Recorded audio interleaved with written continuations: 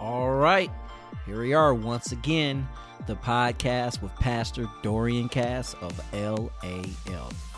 What up, dope? Watson, what's up, baby? Hey, man, you know me, just happy to be here, kick it with my guy for a little bit. Indeed. Good to see you, man. Yes, sir.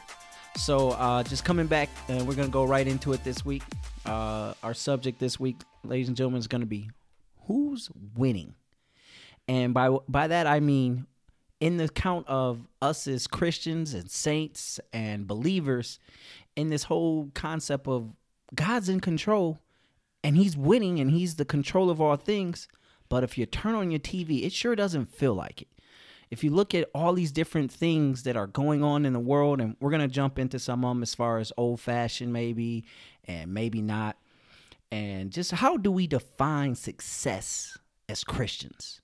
Because right now, it doesn't look like it from the optics. So I'm going to see what Pastor Dorian has to say about some of these topics. And guys, again, feel free to hop on the social media, add us, like us, whatever, so we can get some of your follow-up and feedback to these topics. So I'll start with that, Pastor Dorian. How do we define success as Christians? How do we define success? That's a great question. Or to your initial comment, who's winning? My take has always been the one who's winning is whoever feels like they're winning. I don't want to oversimplify, but like that's literally my answer. Whoever feels like they're winning, that's who's winning. Or whoever feels successful, that's who's successful. I think that's might be an oversimplification, but I think it's an important one. My brothers and I used to laugh. It's funny back in the day, everybody, there's style and there's a certain way you're supposed to dress. Right. But as we got older and when people didn't dress that way, there would be somebody to be laughed at or, like, oh, his clothes are funny. But after a while we started realizing however he or she is dressed, if they feel like they're winning, like, guess what? They're winning, because what it boils down to is how you feel about how you're dressed, how you feel about what you're doing. So in the most simplest terms, whoever feels like they're successful is who I would say is successful. So let me just jab back at you with that, Okay. because I'm a sports guy and I don't believe in ties. Sure. You don't take your sister to the prom, as they say. And that means, because I would suppose that someone in the world who's dealing with all the different things they look at us like we're crazy. Mm-hmm. And they think they're winning because they get to go do whatever they want or think they are, and just that's it. Yet we as Christians are like, man, you really should try this thing called heaven we're trying to get you into. Mm-hmm. And it seems like it's becoming more and more of away from that. Like we're the bad guys now. Mm-hmm. Well, so the question then that I hear and the discussion that's necessary when we're talking about success and why someone should choose, our side versus the other, it starts before we get into, describing success and our version versus theirs. And this is for believer and unbeliever alike. The main question that we as human beings have to start with is the questions that are found in Genesis. So after Adam and Eve sinned, God asked them two questions initially. Number one, the first question is, where are you? He's looking for Adam and Eve. They've hidden themselves. The first question God asked them is, where are you? And they said, we've hidden, right, because we're naked, right? Right. So then the second question is, who told you that? Who told you that? That's so when we start trying to understand the human condition and then our specific condition, the first question is, where are you? Like, on what path have you found yourself? Like, what are you pursuing? What money, are you after? Power. So you're on the track right now for career success or for money. That's it. So then the next question all of us must ask ourselves, and specifically we're talking about success, but it's with anything. The question we have to ask ourselves is, who told you that is the track you should be on? Who told you having a lot of money is what makes one successful? So that's where we have to take a step back. And if you're a believer or an unbeliever, you have to ask yourself, what have I spent most of my life pursuing? Mm-hmm. What have I invested most of my time and energy and effort in?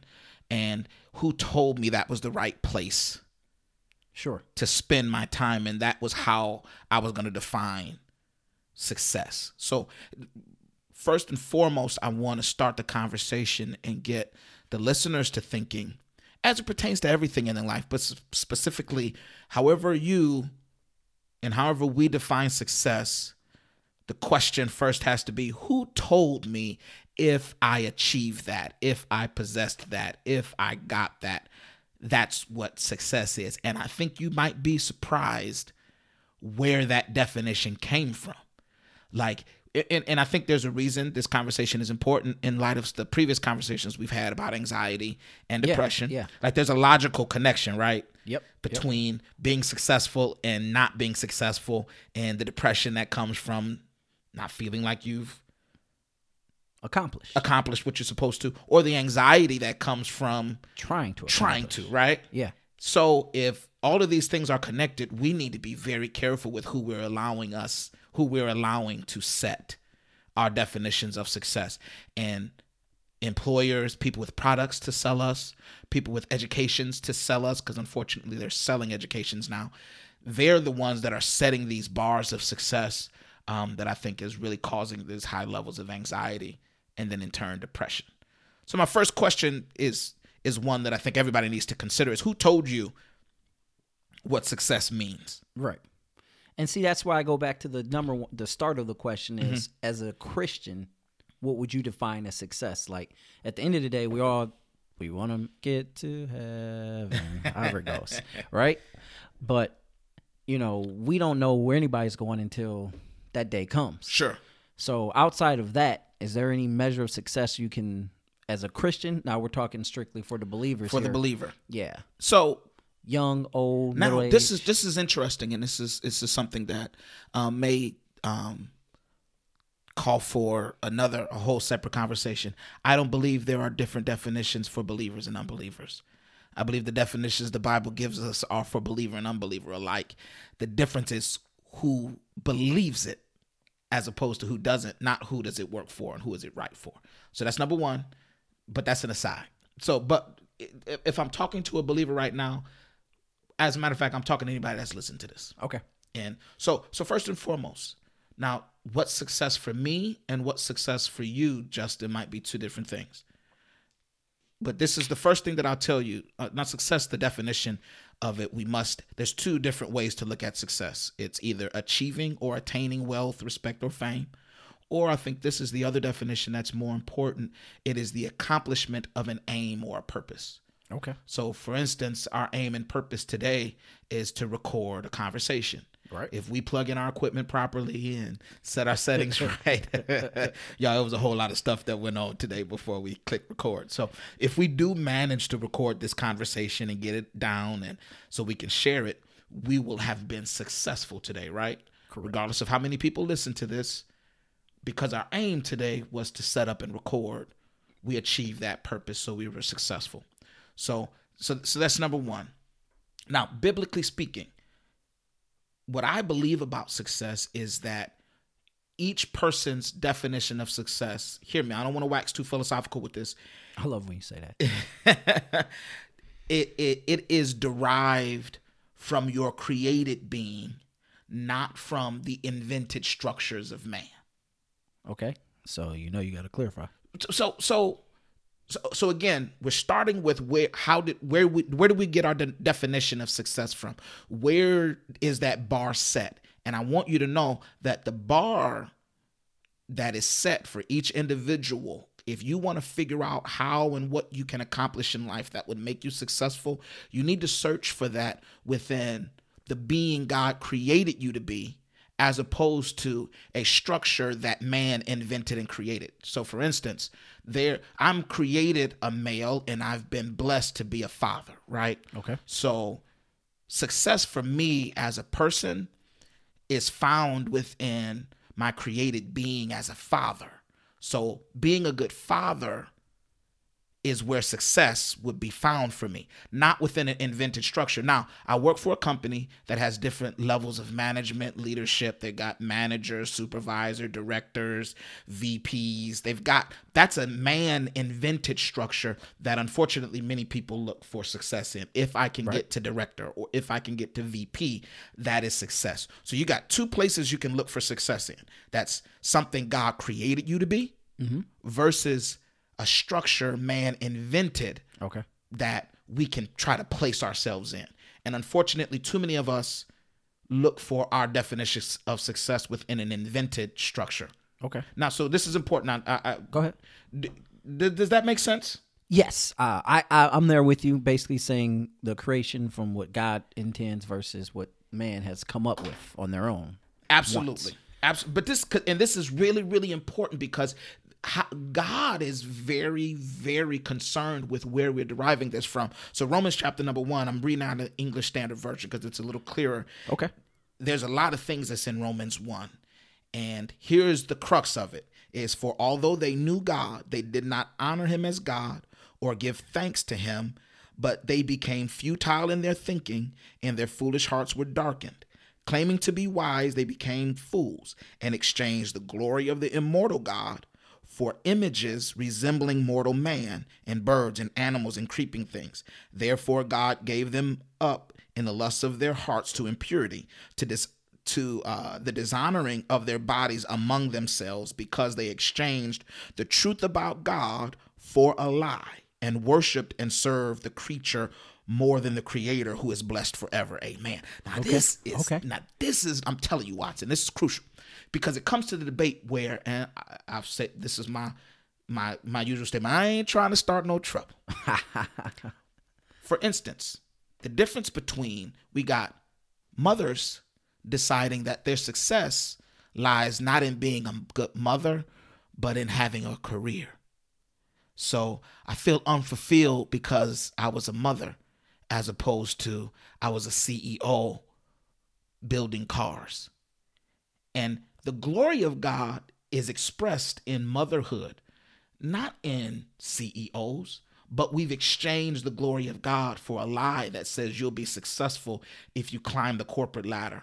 We've exchanged the glory of God that says being a father, a protector, versus a CEO. Which one will you worship, and which one do you believe glory actually lies in?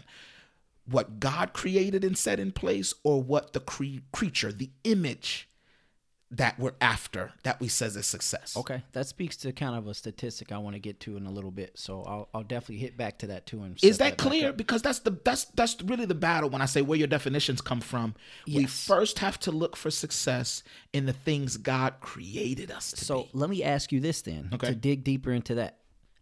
Speaking to, let's say, a 17, 16-year-old male or female listening to this right now, they're not there yet as marriage, fatherhood, things like that. They're thinking about senior prom or pictures or something like that.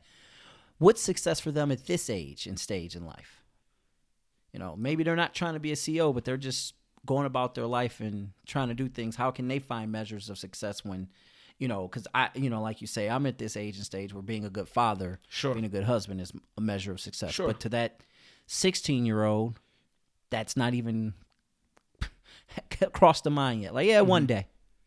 So then here comes the next step, and it's the same for 16-year-olds as it is for adults, is what does it mean to be a good son? You know, what does it mean to be a good daughter? What does it mean to walk upright before God? So, and for our children, this is why it's necessary for us as adults to have this conversation appropriately, because we need to be pointing them on the path to success. So the first thing that I want to tell a teenager is, number one, don't fall for the lie that your career is where you're going to find success. Okay. Now, for many teenagers, the first thing I have to tell them is where success isn't. Okay. So, you know, you got all of these guys that are peddling all of this success talk and motivational speakers, man. Right. Those guys are liars. Can I be honest with you? And I'm not going to call too many names. Please do. I'm kidding. I mean, please be honest. But I wanted to, the saints don't believe the lie of most of these motivational speakers that act like they never sleep. All they do is work. That act like you're some kind of schmuck if you're an employee and you work for someone and you don't own your own business. Like, that's a lie. It's not true. It's the new hip trend. It's not true. You know, that if you don't make a certain amount of money or drive a certain kind of car, like all of the studies that are coming out, that happiness is amazing. If you do you read books and articles on success right now and happiness, they'll tell you things like, oh, money doesn't make happiness. That meaning is what makes for happiness. So for a 17-year-old, I'm going to tell you the most important thing you can do is mean something to someone else. Okay. Like, you have to find a way to mean something to someone else. So if you don't have money, you can be, if you're poor, most teenagers are poor. So that's why going and helping your grandmother with, you know, in and out of the car and up the stairs and carrying her groceries in and driving her to and from church, if you can mean something to someone, and that's what God created you. You know, he called the young because they're strong. So you can be strong for someone. Like, you can find success in that meaning. All right. I like it. So hopefully our young adults and young listeners were able to take a little bit from that. And again, hit us up if you didn't. So just transitioning, staying with it, and looking at, again, this overall track of who's winning. Yeah. Because at the end of the day, you know, it's, again, you just turn on the metrics. And right now, America, you know, we're a Christian nation. We're founded on Christian values. Are we really? You know, that's what they say. I would argue that point. I don't know if we're a Christian nation. I mean, it's on our most. I mean, if it's on our dollar, right? Because that's what There's that's what our big deal kind is. of symbols on our dollars too. You know that, right? And God we trust isn't the only symbol. That's true. On our money, Watson. There's some of the next level conspiracy theories. There will be a separate chat. But in the sense of the concepts and principles that made America great. But at the end of the day, America right now is about 75% Christian, or at least would identify themselves as Christian. Mm-hmm. Study back from 2015, you know, maybe the numbers change a little bit from there. But the overall trend is still pointing downward, because back in 2012, just 3 years before that, it was 78%. Then going all the way back to 1990, it was 85%. And going back further, it was higher and higher. Sure. So we see the winning side of us being a Christian nation, that number declining. So it would seem like, again, who's winning in the fact that believers are dropping? Oh, and then we're not even going to talk about Watson. Of those believers. Oh, Watson. Oh, Watson. You're going to make me preach. Now, so here's the problem. And most churches, many Christians and many churches do the same thing. God, his ways are not like our ways, right? And his wisdom is hidden wisdom. And a church that counts winning by number of people and statistics like that is no church of our God. God doesn't look at things the way that we look at them. Otherwise, Jesus would have lost when he was on the cross, right? And many ran because they thought him dying was him losing. Or Jesus would have lost because in John 6, when he says, you have to eat my flesh and drink my blood, and the thousands of people that were following him, they ran, and he was left with only his close disciples. Sure. You know, if we're counting like men count, and if we're trying to fit God into this box of winning the way men describe winning, God never described winning that there will be more of us than there are of them. Okay. There is no God didn't create that measure. We did. That's why the question again goes back to who told you that? Who told you the United States being 75% versus 70% so-called Christian means we're winning? That has nothing to do with it. Now, I would reckon and say of the ones that are true Christians, how they actually behave themselves and how they profess their belief through their actions is really what's important. Statistics. And that's where it's kind of a hard measure and metric to find as to, okay, like this is what they claim and then this is how they actually live. I mean, it would be hard to get that metric in this very church where we're Of course. tied to people. Of course. However, it's just an indicator of seeing less and less and more away from God. An indicator of what, Watson? That's the question. An Okay. indicator of what? Is God not saving who he intends to save? Has the power of the gospel lost any of its effectiveness? Like, are these indicators of that? No. God, even more so, it is a very myopic and a Eurocentric view of Christianity to believe it's on the decline when Christianity is exploding in black and brown countries all over the world. Americans are the only ones that believe what's happening here speaks to what God is doing in his overall plan. When evangelical, spirit-filled Christianity is exploding all over the Catholic South America, when African countries are being and accepting the gospel, and Christianity is exploding in Africa, only America would believe the church is failing just because we're failing. Yeah. It is a global thing. I'll Yeah, give you God that. wins. So if we're gonna talk about the things of God, we have to let God be true and every man a liar, and believe in his providence and his control, and that God is going to get his number and he's deciding. Sure. So he's never losing, Watson. Okay. He's always winning. Now, me on the other hand, I can lose. Because what profit a man to lose his soul? Like, if you gain the whole world and lose his soul. Now, I can lose, but God and his church never loses.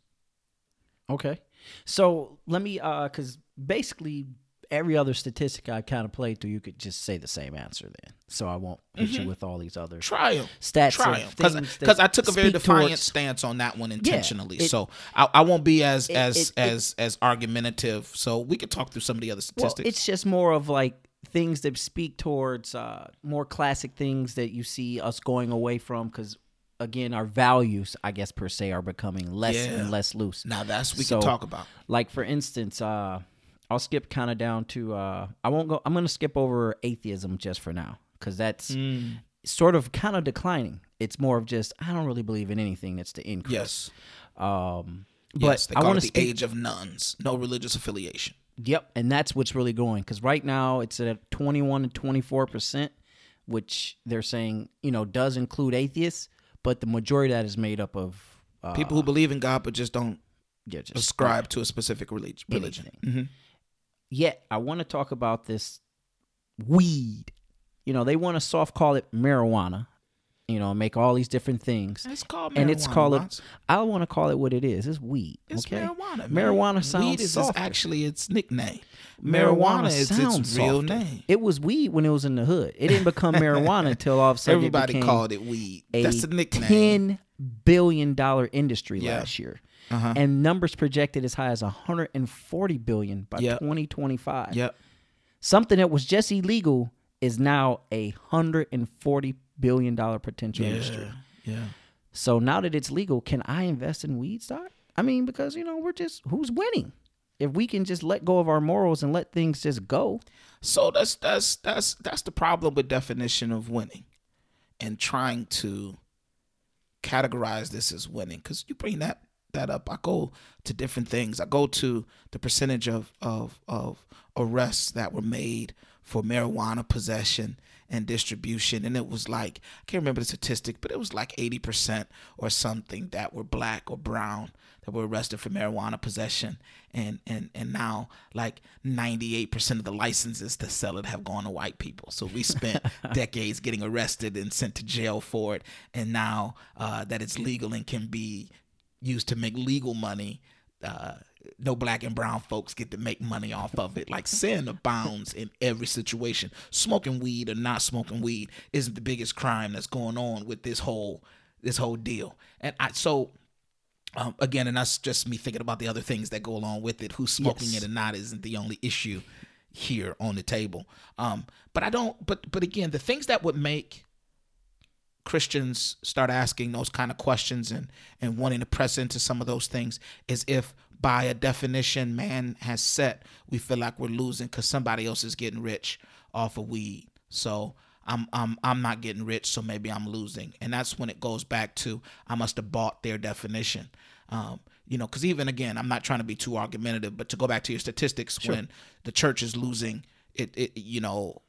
numbers and declining numbers, I think it's because we've been buying some of the world's definitions of things, and we've lost our distinctiveness. When it comes to how we define success, we started chasing after some of the things that the world says is success, and we're going to lose at that. If we try to use the Bible to chase after things that the world says is real and true and successful, we're going to lose. So if we believe our offerings are going to get us rich and they going to work and we're trying to give an offering to get rich, we're going to lose. You know what I mean? If we're trying to use this to stay healthy and they got doctors in medicine, and all we got is blessed water and handkerchiefs that's been prayed over, we're going to lose if we're trying to fight that battle that way. So I don't, should I invest in weed because they getting rich and I'm going to lose if I don't? Nope. Because you can get rich off that and still lose. According to what I believe the Bible says, Solomon is great example. He was rich and had wisdom. And he came to this conclusion, and I don't believe most of us, we don't believe it, but he said he come to the conclusion that all is vanity and vexation of spirit, meaning he had as much money as you can have. Right. He got everything that you could get. And he came to the conclusion that all of this is nothing but vanity and vexation of spirit, meaning it's good, but its goodness is fleeting. It's transitory. When it's vanity, it means it's transitory, meaning no matter how good a meal you eat is, you're going to be hungry again. That's Solomon's conclusion is no matter what good you get in this world, if it's of this world, its goodness is fleeting and transitory. So how much money is enough? If you're a human being, there is no such thing as enough. Okay. There is no, well, let me take that back. I take that back. There is enough for your needs. Okay. There isn't a number that will make you not need or not want rather anymore.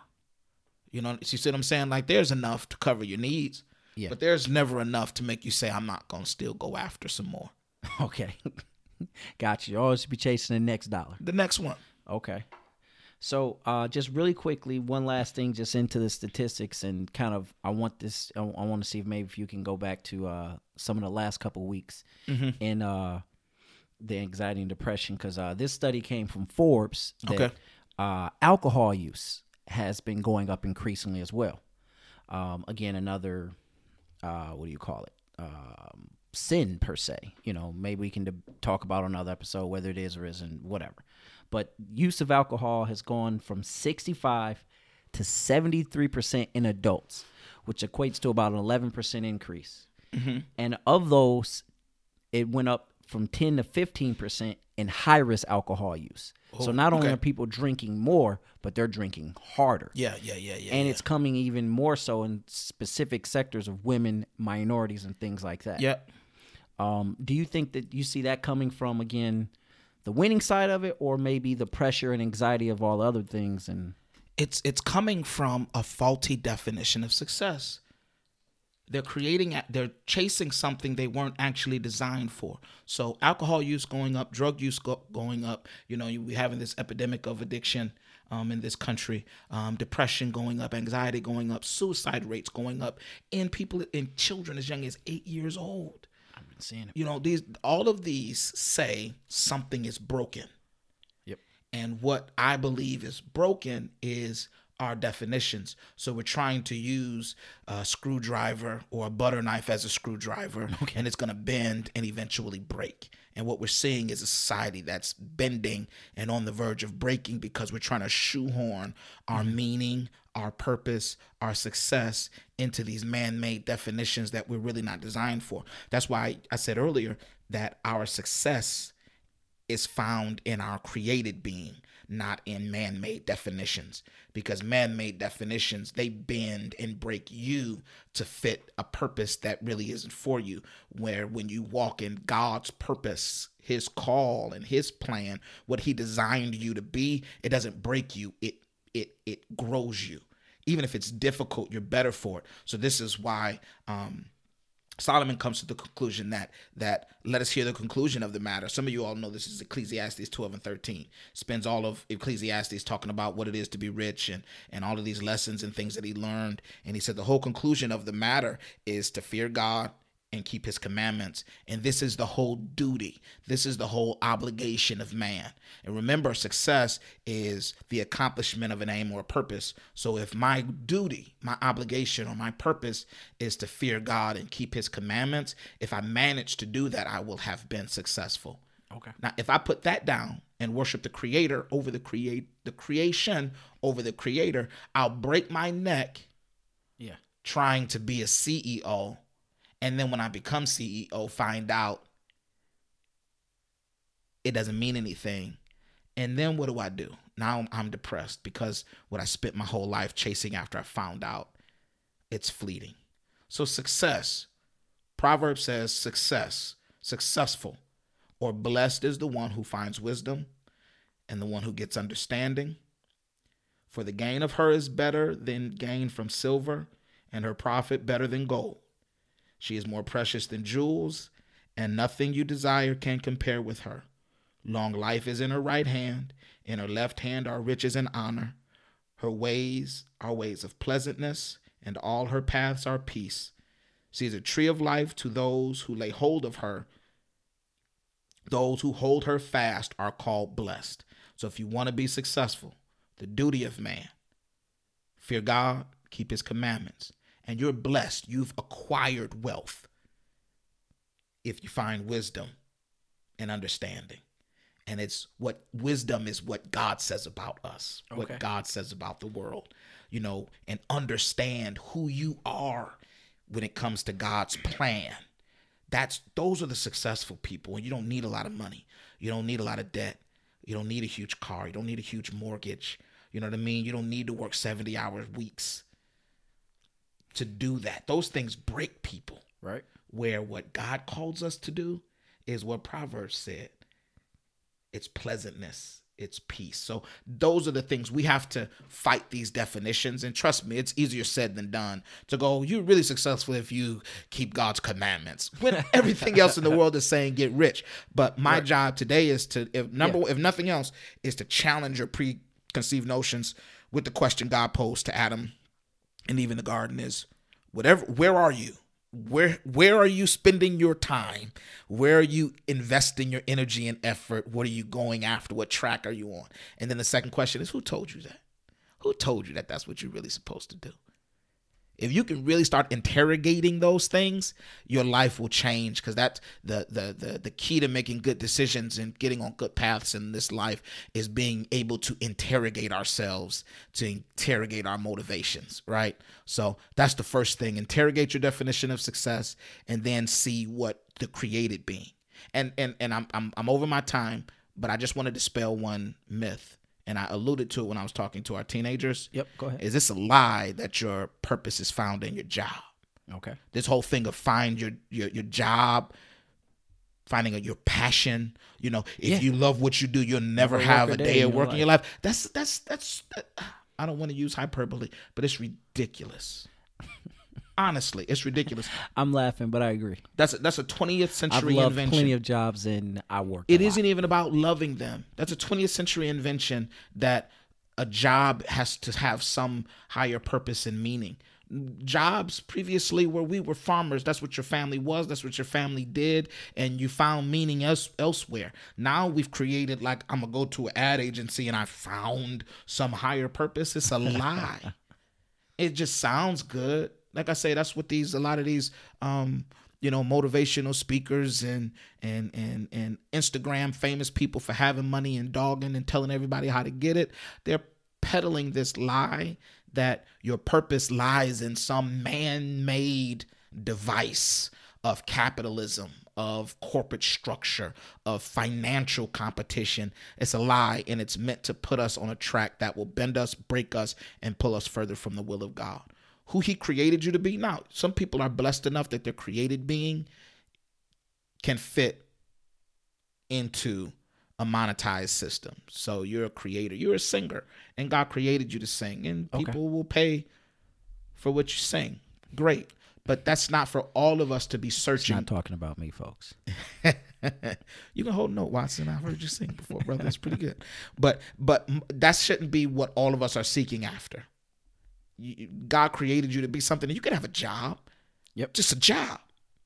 It pays your bills. You go, you clock your 40 hours, and you go home. You're not a failure for that. Matter of fact, the vast majority of us, that's what our lives will consist of. A job. And then we find our meaning, our purpose, and our definition of success and who God created us to be as fathers, brothers, sons, mothers, daughters, aunts, evangelists, preachers, teachers, missionaries, deacons, elders. These things are where success and meaning. You have to mean something to somebody in order to be successful. Meaning something to somebody. To somebody. Something to somebody. Now you are somebody yourself, and you no longer nobody. I feel like that was something for somebody. Uh-oh. Oh, no. But all jokes aside, I really do hope you folks caught that last part where you can hear the passion in Pastor Dorian there, as I enjoyed it. Sometimes I catch myself getting ready to shout. But we are over our time, so I'm just going to hit one quick subject here to wrap this up with my main man, Tiger Woods is back. Green Jacket won. Shut it down. Just really quick, give us your take on it. However you want to talk about Tiger, before, after, moving forward. Just give me a hot take on Tiger. I'm not going, whether he's the greatest of all time, whether we as blacks should be his best friend again, let him back in, whatever you want to just get on quick. I say this, ultimately, a couple weeks ago when he won, it should tell everybody, like, when you come across greatness, it should be appreciated. Like, genuine greatness, not people who can win or not people who have won or made a lot of money, but when you come across somebody who is genuinely great, and Tiger is a different breed of greatness, and the world watching and being captivated by him being back in contention and winning, says, man, whenever you come across greatness, you better appreciate it, because it doesn't come around very often. Not like that. And he's genuinely great. Now, I think us black people, we can decide to make somebody ours even if they don't deserve to be ours, but that's a whole other conversation, man. I appreciate Tiger because of how genuinely great he is. Fair enough. And I'm going to appreciate it. And that we can just ask the question, is he going to catch Jack with major victories? Right. He's at 15 now, down 3, so I'm going to say yes. I'll put that on record. He's going to do it? I needed to see that his back could hold up and that he could get his mindset back for his putter. Because he's still not himself. He's not. I can see his putter game is still a little shaky. If the putter comes back, he'll finish with 22, 23. Wow. If the putter doesn't, he'll eke it out at 19 or 20. The hard thing about injuries is they can come up at any moment. It's true. His back is only fused. It's only fused. Yeah, that's the hard thing. But he's genuine greatness, the likes of which we haven't seen very often or very many times in our lifetime. So I'm just going to appreciate it. I'm going to try not to ask all the deeper questions of what his racial or ethnic background means. I'm going to just enjoy it as a sports fan. As a sports fan, it was a great weekend. That's for sure. Awesome weekend.